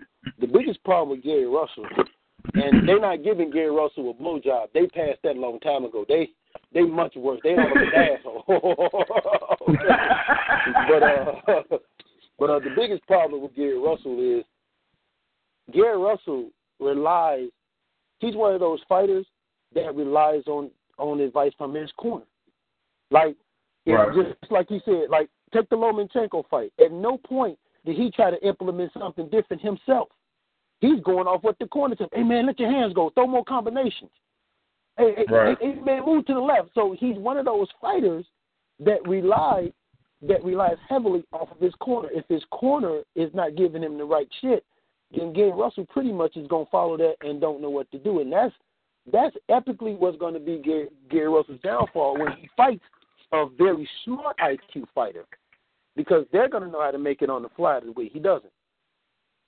I like what Showtime is doing, period, but what they're doing with boxing. Like, they've always made boxing not their main priority, but they gave it the attention it deserves. But all this does now is the doubleheader is, okay, you'll watch Kell Brooks and then Spence, then you'll come back and you'll watch this. And what they're doing, in a sense, is they're making a tone where they're setting where, hey, we're going to put on fights, we're going to put on good commentary that ain't going to be biased, that's going to educate you. When you're talking about Paulie Malignaggi and Al Bernstein, it's going to educate you on what you see, what you're looking at, that way to get you better to understand what boxing is and where we're going from here. And that's the reason why right now Showtime is kicking HBO's ass.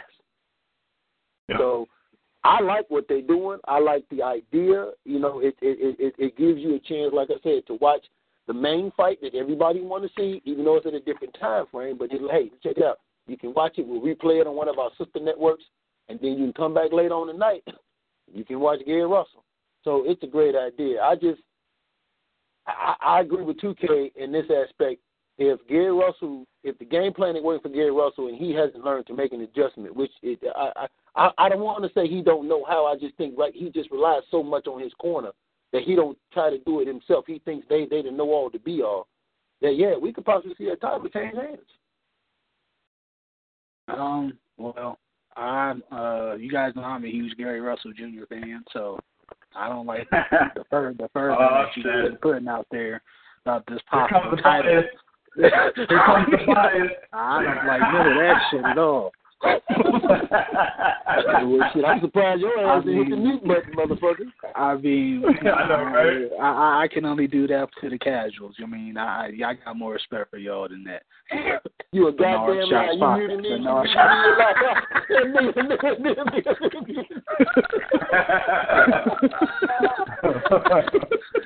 Nah, man. I'm just, you know what? I'm just happy that Gary Russell's fighting, man. Activity has been one of the biggest issues with him. He's had his share of injuries with his hands and other elements that post-fight. Escandon actually had the latest injury that postponed to this. Was, believe it or not, was supposed to happen bugging post, but I want to say 10 months ago, really. So I'm just happy Gary Russell's back in the ring, man. But it's definitely one of those things where, you know, even as a big fan of him, I question early into the sport. Like, I think he's had, you know, 1 foot in, 1 foot out, and those are most dangerous guys. I mean, that are fighting. Well, I won't say dangerous. It's dangerous for those kind of guys to be fighting when you're 1 foot in and 1 foot out. I mean, it's best to be out of it, especially with a sport like boxing. If you're not fully focused, you could get hurt in there, man. So, I mean, I just want to see what he says he has about 3 or 4 fights he really wants to take. So we'll see if this sets those up or not. That's kind of more what I'm looking at this fight for, just to see how he looks coming off the long layoff. But yeah, I just want to see if he has some kind of love or passion for it, if it even looks like that. And Escandon would definitely bring that out in you in a fight. You know, he's got a lot of dog in him as well, like Bo likes to say. He's a tough guy. So he'll definitely bring the fight to Gary. Gary definitely needs to be on his toes. But I like what I've seen from him since pretty much the Gonzalez fight, or since he lost to Lomachenko. He's sitting down on his punches now, which is something he didn't do earlier in his career, where he threw a lot of those pity-pat fast combinations. He's actually sitting down on punches now and getting motherfuckers out of there. So, I mean, we'll definitely see what's up. Next, we got some big news, man. This is actually pretty gigantic when you think about it. And I'm going to let Bo speak on this one first with his biased ass. Luis Ortiz signed with Al Haymon. And he is scheduled to fight on the undercard of Andre Berto and Sean Porter on April 22nd against Derrick Rossy. Great move. I know Bo is in contact with a lot of the top guys out of Miami, you know, from the Cuban community. Is there any more details you might be able to give us as far as about this signing with Al Haymon? It caught a lot of us by surprise, considering he's been working with Matchroom for his past couple bouts. Well, the thing with the Matchroom thing was they was on Eddie Hearns had him on a fight-by-fight basis. So that was one thing. Another thing is that if they can't get Deontay Wilder, they was definitely gonna invoke their right to fight the WBA mandatory winner. And one more thing is coming from his manager. This is one thing that intrigued the manager was Al Haymon just had the fighters to keep Luis Ortiz busy. Now, let me give my take on this. I said this when Eddie Hearns did it. I'm gonna say it when Al Haymon do it. Here, the thing about this panel and us on this panel, if we see one motherfucker do the same thing other motherfucker do, we gonna call it. Al Haymon is just trying to buy time to keep the big fight between Deontay Wilder and Anthony Joshua going, to see what happened with Joshua and Klitschko. Okay, all he doing is he's signing Luis Ortiz, keep him on standby, have Joshua and Wilder fight. Then after that, then he'll look toward Luis Ortiz, or maybe even push Luis Ortiz towards Joseph Parker, which I don't think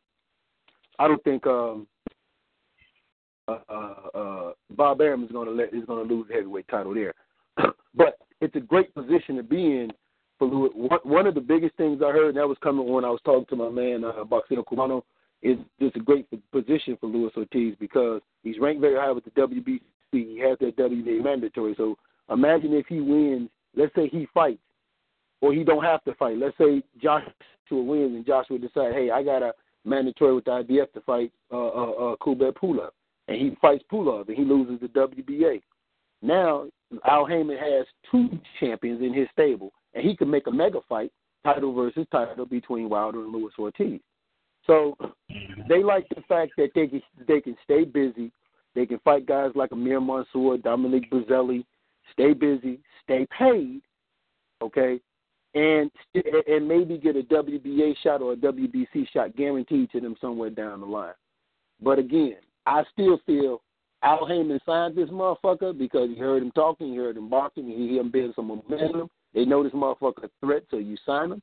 You keep him busy, you keep him paid, and you keep him on the back burner to make your big fight. And if that don't happen, then you can make a big fight between these 2 cats right here. Like if you can't get the Anthony Joshua, you make a big fight between Wilder and Luis Ortiz because that's what everybody want to see anyway. So all around, it's a good move for Luis Ortiz, especially you talking about staying busy, getting paid, and still being in line for maybe 2 possible title shots. So, you know. All right, GK, your thoughts on the signing with the PBC brand and how it impact Ortiz's career? Is this a good thing for him, or do you have a... Absolutely. Absolutely. It's a great thing. I think he should have did this earlier, to be honest with you. If he's actually trying to be somebody in the heavyweight division, he wants to make some noise. He doesn't want to get ignored for being the number 1 ranked fighter in a given sanctioning body. He doesn't want to be ignored to where he should be the number 1 ranked fighter in a sanctioning body, but he's number 2 behind somebody who ain't done shit. Then he should have signed with Al Haymon earlier because he would have been able to get a lot of the different fights that other managers / promoters won't be willing to put him into. Also, he'll be a lot more active. He has opportunities to be a lot more active anyway. So I think it's a great move, and I agree with everything Bo said with them trying to save the materialization of the Deontay Wilder-Anthony Joshua fight. I don't know, though, man. I think there's a possibility that Luis Ortiz, let me put it this way, if anybody could put a wrench in any plans that you have for 2 top heavyweights to clash, Luis Ortiz will be that guy. And we'll see, man. We'll see what goes for him. You know, he's going to fight the guy that Bermane Stiverne beat, the only guy that Bermane Stiverne has fought since losing to Deontay Wilder like 2 or 3 years ago. But evidently, Derrick Rossy can get you a number 1 ranked mandatory spot on the WBC ranking. So we'll see if Luis Ortiz.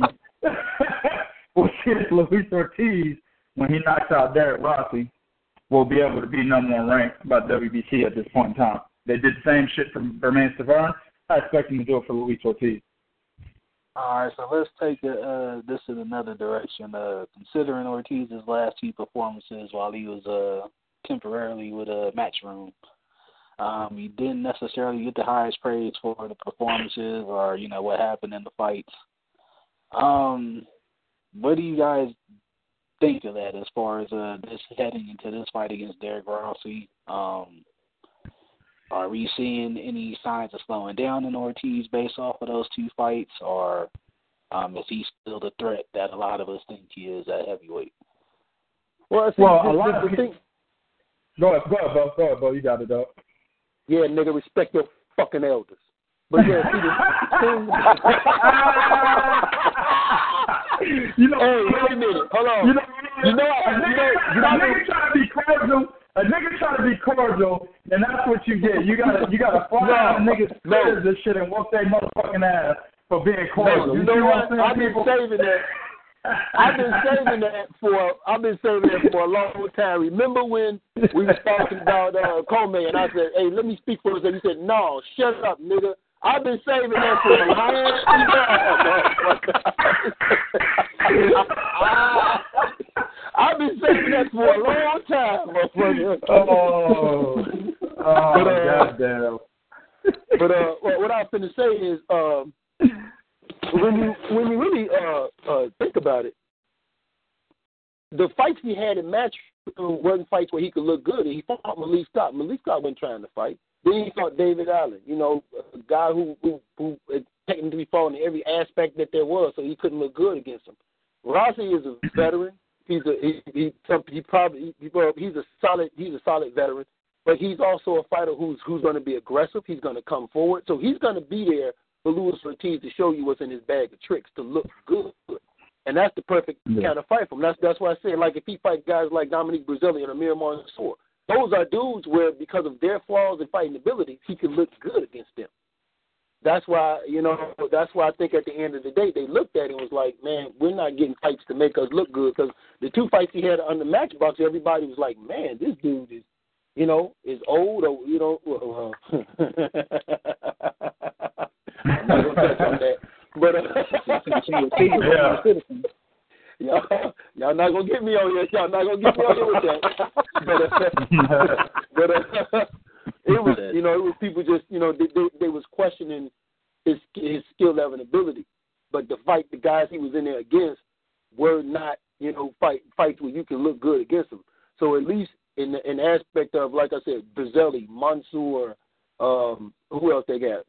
Big Baby Miller. And even this dude he fighting, the way they fight, their style, he can show you what's in his bag of tricks and look good against them. So that's something I think people have to look at also. Yeah, I agree 100% with Bo. You can't really base two fights against guys that weren't really trying to be too active in there. You can't base whether or not he's slowing down off those two fights. But the thing is, it shouldn't fucking matter anyway. This is a guy that's actually trying to fight people. So put him in a ring with somebody then. Then we can make that assessment. If he goes in there and fights, Jarrell Miller and gets knocked the fuck out, then hey, well shit, maybe he was slowing down. You know what I'm saying? If he beats him, well then we got our answer. He wasn't slowing down. You see what I'm saying? So if it was a guy that was actually not trying to make fights and we were trying to make an assessment on whether or not he's slowing down, but we couldn't do it because he's not trying to fight high-level contenders, then, yeah, this will be something that we should explore.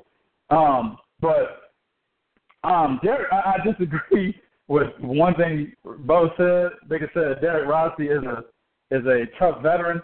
The nigga's 3-7 in his last 10 fights. You know what I'm saying? The nigga ain't too tough.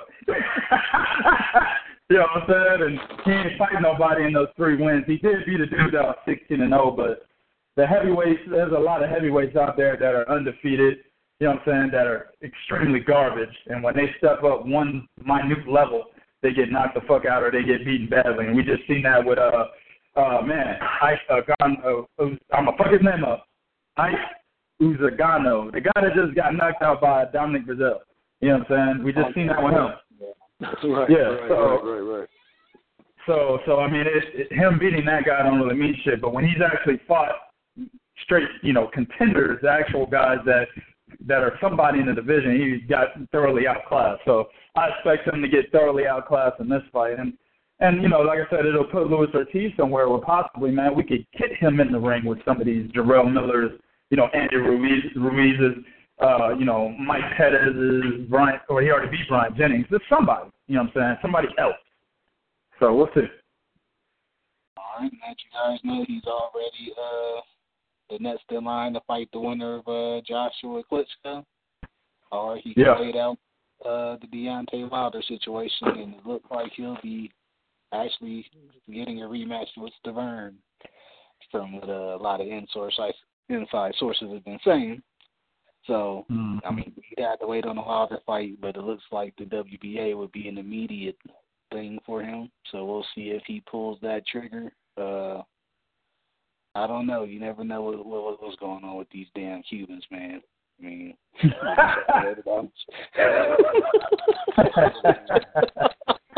that's fucked up.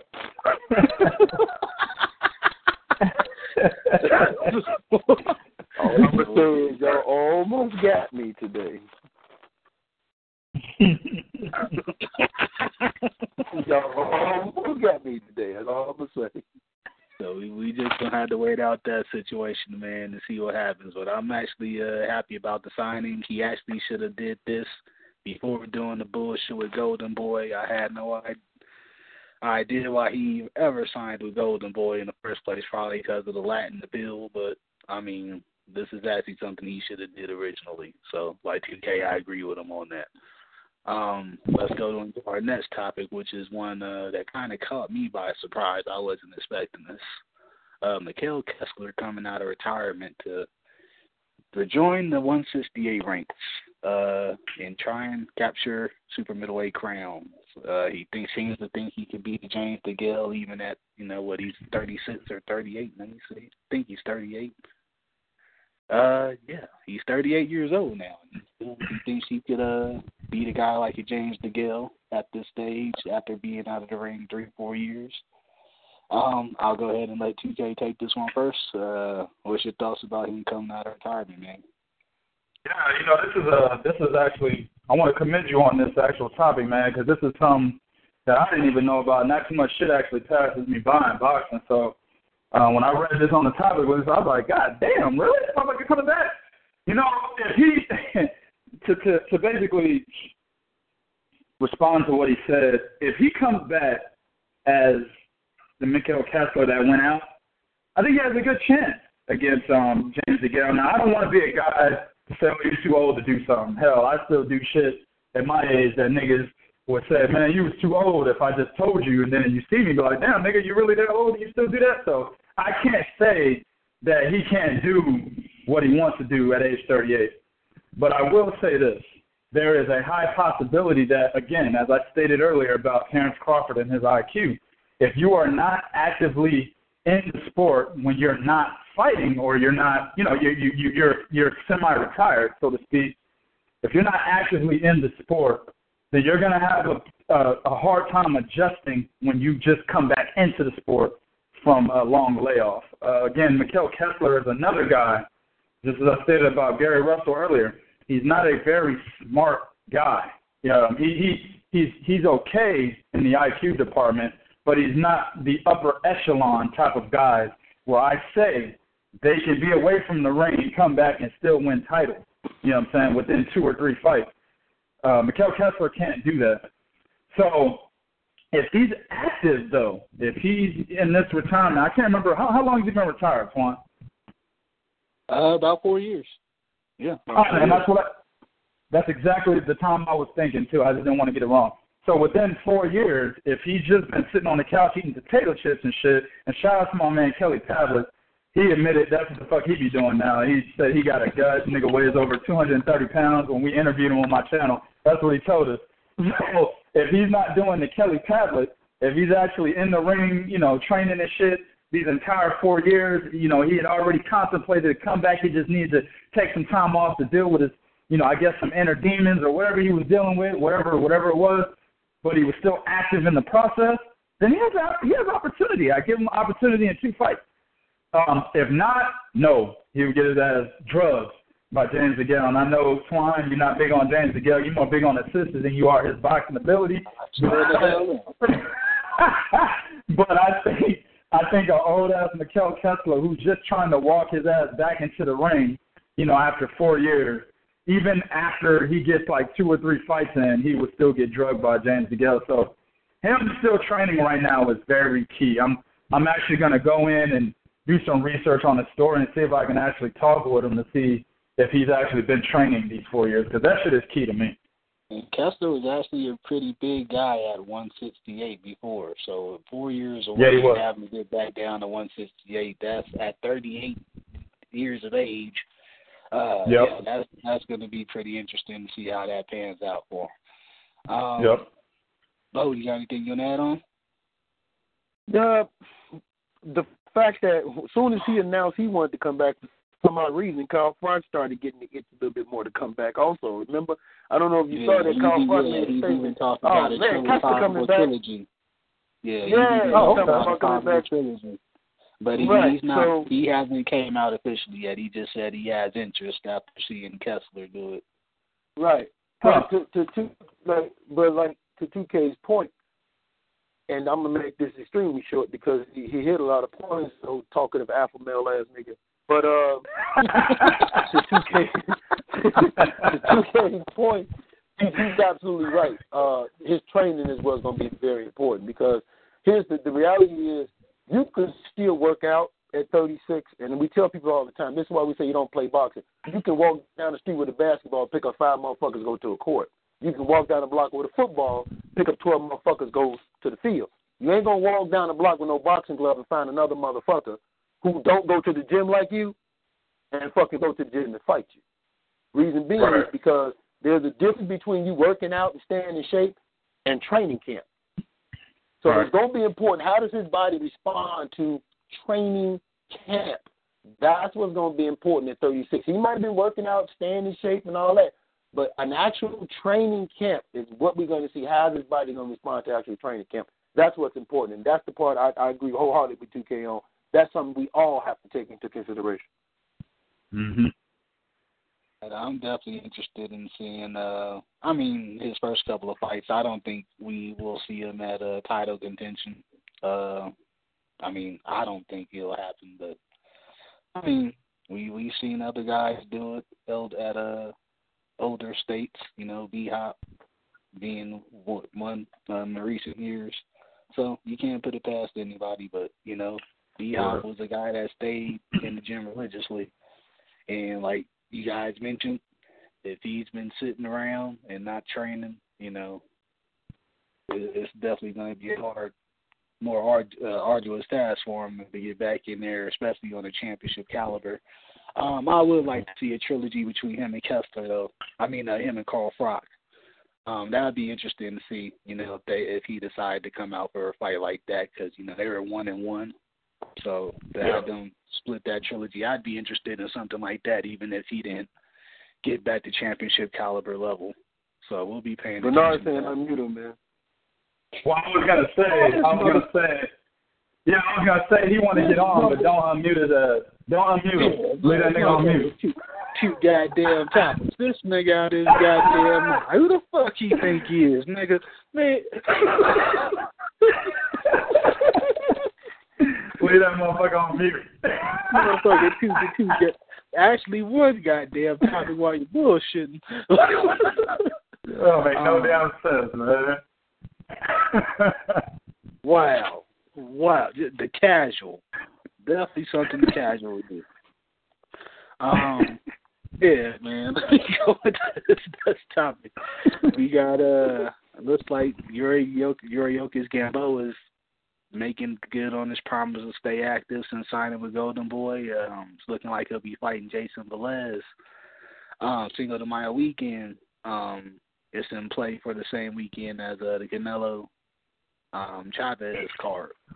Let me get you guys' thoughts on this fight as far as Jayson Velez actually wasn't one of the best guys at 130, but he held the title. He's a quality opponent. It's definitely probably the biggest name Crawford has fought since Gamboa's fought since Terence Crawford. So take it for what it is, man. But let me get you guys' thoughts on this fight. Go ahead. The Cubano Loco.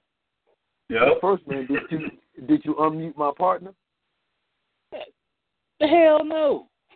What the hell are you gonna say about one goddamn topic?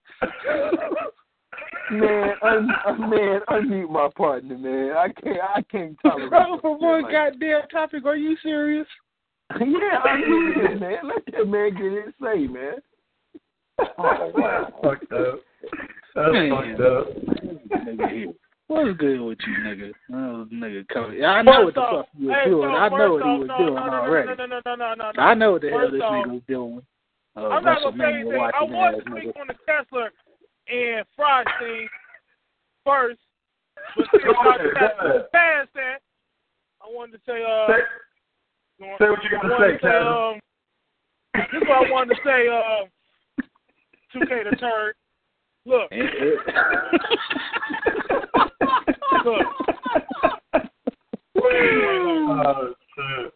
Mikkel Kessler doesn't know whether he's going to 168 or 175. And second off, he has been consistently training for the past 3 to 4 years that he's been off.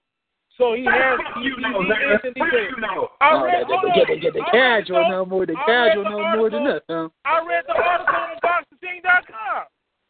I read the article. I ain't even looked at Boxing Scene. I ain't looked at the Boxing Scene shit. I want to see some footage, and I want to hear some goddamn testimonies that this nigga's been in the ring for 4 years. Fuck an article. Anybody can write that. What do you know the testimony at, nigga? Okay, get your over-analytical ass out of here with that bullshit.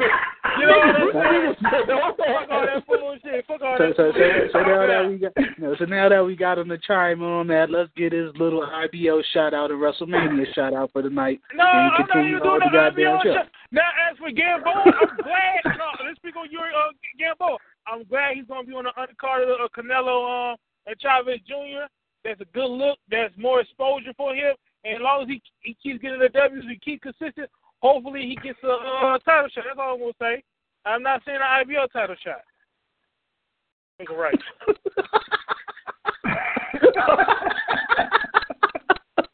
All right. Oh, man. Go ahead. Shout out to my fans.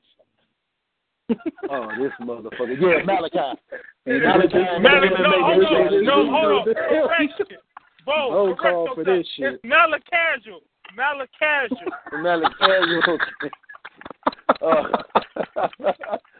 Yo, too much, man. Man, Dougie. When I spoke to a couple cats around the circle who was up there with him in camp, that was the one thing they said was that based on his performance and how he looked in this fight and everything, how it was going for him, that Oscar and them was going to try to put, a little bit of the machine behind him to keep him busy. So that does look like that's happening for him, and it's good. Yuriorkis Gamboa still seems to have that fire. Now, how much is left for how long is questionable. And we saw that on display in his fight in the gym. And in this fight in the ring. You gonna miss that? Oh, man. So, but my only concern with Gamboa is my biggest fear for him is because Oscar's already, I got a feeling, and this is me, I just feel like Oscar is probably going to try to make that fight between a lot of in-house fights with Gamboa with some of his own guys like Jorge Linares and a couple of his other guys. So that's my biggest fear is I wonder if he's going to try to use Gamboa as a gatekeeper for some of his guys going through, or just make a lot of in-house fights. But outside of that, I like the fact he is staying busy, because that's the only way your skill set stays sharp. Gamboa, although he's a Cuban fighter, and I know I'm gonna catch a lot of shit from my people, but Gamboa, the one thing that Terence Crawford fight showed me is Gamboa relies heavily off his athleticism and his ability. He's not exactly what you would call a high ring IQ Cuban fighter. He's not like a Guillermo Rigo. He's not a Guillermo Rigo fighter. And that's the issue. That's my only concern with Gamboa going into some of these fights if they start putting him in championship-level fights is, he has enough skill and probably enough ring wisdom to compete with some of these dudes, but when he gets in there with a Terence Crawford or Vasyl Lomachenko or even Jorge Linares, that ring IQ is what's going to be the biggest knock for him. Definitely good point right there, Bo. You heard them get your thoughts on Gamboa's fight against Velez. I know you thought Velez was trash from Jump Street, even when he was a title holder. I agree. I'm with you. As far as the caliber of what we've seen Gamboa in there since his fight against Crawford, I mean, this actually is probably the biggest known fighter he's fought since then. So I think it's a nice step up for him, especially to stay more active. I like this fight, even though Velez is a fucking head case. But let me get your thoughts, TK. Yeah, Jayson Velez, I'm with you on that. I agree with you. He's trash. I agree with Bill. on what he said about putting Yuriorkis Gamboa against high-level fighters. But this is the thing, though. Jayson Velez is not high level. You know what I'm saying? And at one point he was a title holder. I thought he lost to Vision Gradovich in 2014. That fight was a draw. That should have been his first loss of his career.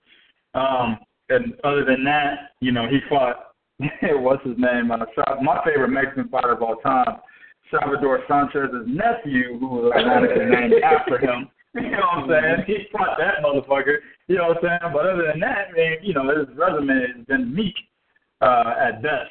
Jojo Diaz spanked his motherfucking ass last year. I think he's 1-4, I believe, or 1-5 in his last 6 fights, or 1-4 in his last 5.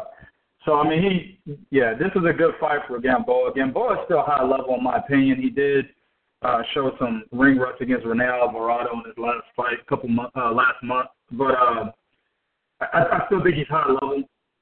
I disagree with Bo a little bit in assessing Yuriorkis Gamboa's IQ level. I agree 100% that he is not a Guillermo Rigondeaux, but he is smarter than the average fighter. He's not by any means just an average guy with ring IQ. I think he is pretty smart, but he does rely on his athleticism. I do agree with that point.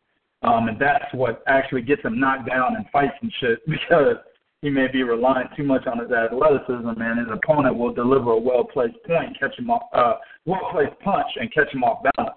But we've also seen that against Guillermo Rigondeaux as well. So, like I said, as we did see ring rust against Rene Alvarado. I still think he's high level. I think he walked right through Jayson Velez. I don't see him becoming a gatekeeper for anybody at Golden Boy, because Golden Boy really ain't got nobody. Ain't got you know what I'm saying, dude? Yeah, they ain't got nobody. Yeah, he's gonna put JoJo in there with him. I know that for damn sure. That's exactly what I was gonna say. That's the only person that he could actually put him in there with, for us to say, well, you know, it could be a tune-up, but it really wouldn't be a tune-up because Yuriorkis is still high level, and JoJo's at 126 any fucking way. Gamboa's fighting at 130, so JoJo would have to move up. So, yeah, there's really nobody in his stable that we could say, well, he'd be a gatekeeper for them. So I think actually he's probably one of their highest level fighters. I mean, you got Canelo, you got Roman Gonzalez, and then you got a motherfucker that's been inactive for 3 years and shit, Yuriorkis Gamboa right behind there. So that's pretty much out their stable. So with that said, I think what they're trying to do is they're trying to build a fight to possibly get Gamboa in there with Vasyl Lomachenko if he's willing to do the business dealings with Top Rank. That's what I really believe that they're trying to make happen. But I don't know, man. I really believe Gamboa's there's a lot that they could do with him if they could just keep his fucking ass active. There's a lot that they could do with him, man. Definitely agreed. Man, I like this just as a good stay busy fight, and it would actually be for a minor version of the WC belt titles, one of the regional belts, that somehow Velez happened to get a shot for after losing 3 fights in a row, even to a 6-0 fighter. I don't fucking know what the hell's going on with boxing rankings anymore. Nor am I going to try and figure it out. Right. Yeah, so we'll just see how it pans out, man. I definitely think Yuriorkis still has a lot left in him. It's just a matter of him staying active. And I think he has a good enough machine behind him now in Golden Boy to where he could actually do that. I mean, this is his most stable situation since he was on Top Rank. So I definitely look forward to seeing him climb that ladder, even though he's, 34 now, Bo? 43. I'm not doing that. I'm not doing that. He probably is. Fucking, you know them goddamn keeping records. You know that. He's documented. Yeah, he's documented at 35, but the nigga probably 48. I think 48. You know that them keeping records ain't the most accurate. Y'all motherfuckers trying to get my pass revoked. That's the shit you niggas on. You niggas trying to get my status revoked. That's what the fuck you niggas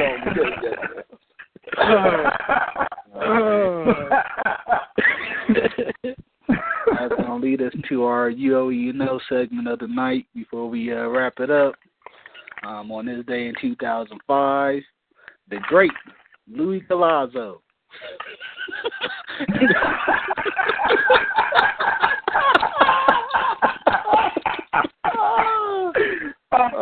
Damn.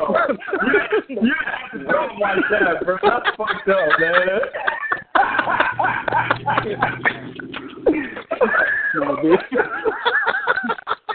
Oh, wow, man. Big up to Louis, though. He coming off a big win against Sammy Vasquez, but he had probably his biggest win in 2005 when he won the WBA Welterweight title against Jose Antonio Rivera. So big up, Louis. Yeah. We want to handle the final blow this week, man. I put Bo up there just because he always can win something. I didn't really have nothing I wanted to talk about specifically this week in boxing. It's been kind of a lackluster week. Or anything you could put together for the final blow? Oh, hell yeah. What a difference a year makes. And what I mean by that is there's a certain thing that's going on throughout mainstream media, which their refusal to accept certain things, their refusal to own up to certain things. But the beautiful thing about boxing is you don't have to, because boxing is going to hand you that L whether you want it or not. And what I'm referring to is a little topic that whenever it comes to numbers, it's always a thing when it's PBC.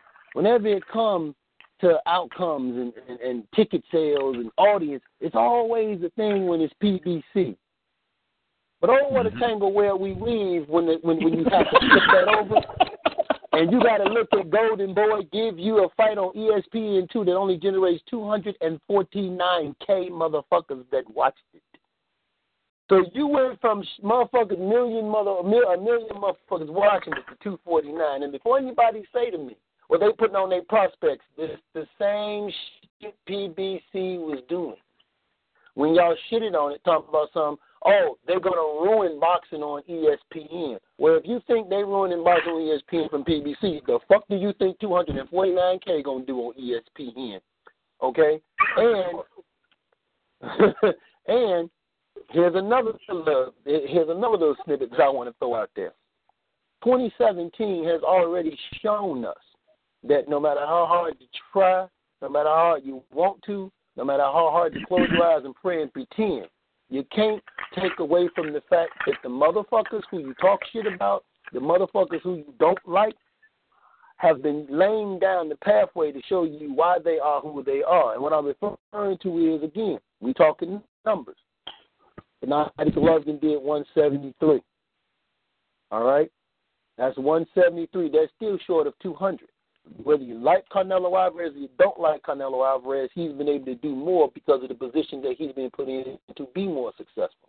So for all of you all who are behind Gennady Golovkin and all up his ass and all of that shit, well, how come y'all ain't buying his fucking pay-per-views? If you're going to appeal to the casuals, be successful at appealing to the fucking casuals. If you're going to appeal to that market, be successful at appealing to that market. If you're going to say something is shit and we don't like it, well, put something in this place that's going to do better. Don't put shit in the place that's going to do worse.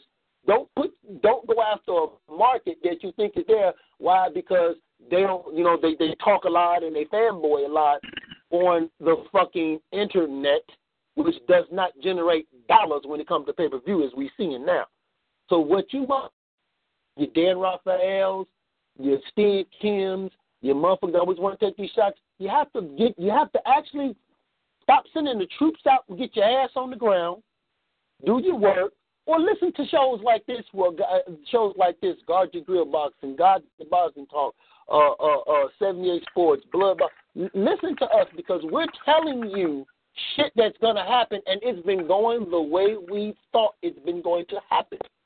Oscar De La Hoya desperately needed something to show all his 155 fighters that we don't know about because we're too busy paying Canelo Alvarez. He had to go to ESPN 2, not the main one, but the second one. And that only happened. Why? Because Al Haymon through a lawsuit, and I'm going to put that in there. See, we don't believe in giving y'all half facts to the argument. Through a lawsuit, Al Haymon had to give up exclusive rights. And as soon as he did that, Golden Boy ran their ass over there like a nigga chasing an ex-girlfriend of his best friend and signed up with ESPN to put their fights on. And what did you get? In life, what do they say? You're always supposed to upgrade yourself. If you leave a motherfucker pulling you down, then you go to a motherfucker that's going to bring you up. When a woman leave a man because he ain't shit, she try not to go to another not shit man, the same thing with a man. Well, they ran the ESPN. ESPN, listening to Derrick Rossy and all them other negative writers who don't do the research, who hope and pray, signed Oscar up, and your first fight did $250K. It did so bad they didn't even write an article about the shit. Okay? It did so bad I didn't see nobody. I can tell you about the fight. People on this panel, we can tell you about the fight when we watch them. Just like the Orozco fight. We can tell you about that fight. We watched it. I saw nothing on all you so-called casual fan market, YouTube, motherfucking 2015 goddamn Wikipedia searching ass motherfuckers say shit about none of them Golden Boy cards. So you're not boxing fans, okay? You're not for the sport. You're for one fighter, and that's the motherfucker that you know. You're for one promoter. That's the motherfucker you know. But boxing is a global sport, and the reason why it's doing better in the UK, Japan, and every fucking where else is because they know how to market their people, their promoters, regardless of stature, status, or whatever. They do a better job at it. Get with the program, motherfuckers, or guess what? Continuously take this motherfucking L, and it's a capital L, up your ass, out your breath. With no Vaseline. That's that old man cursing when they get mad. This nigga said, up your ass. While I'm reading the newspaper. After my morning cup of coffee. What the hell is up your ass and out your breath?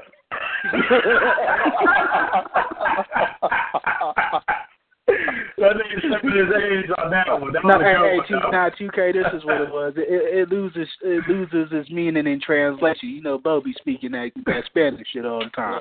It loses meaning in translation.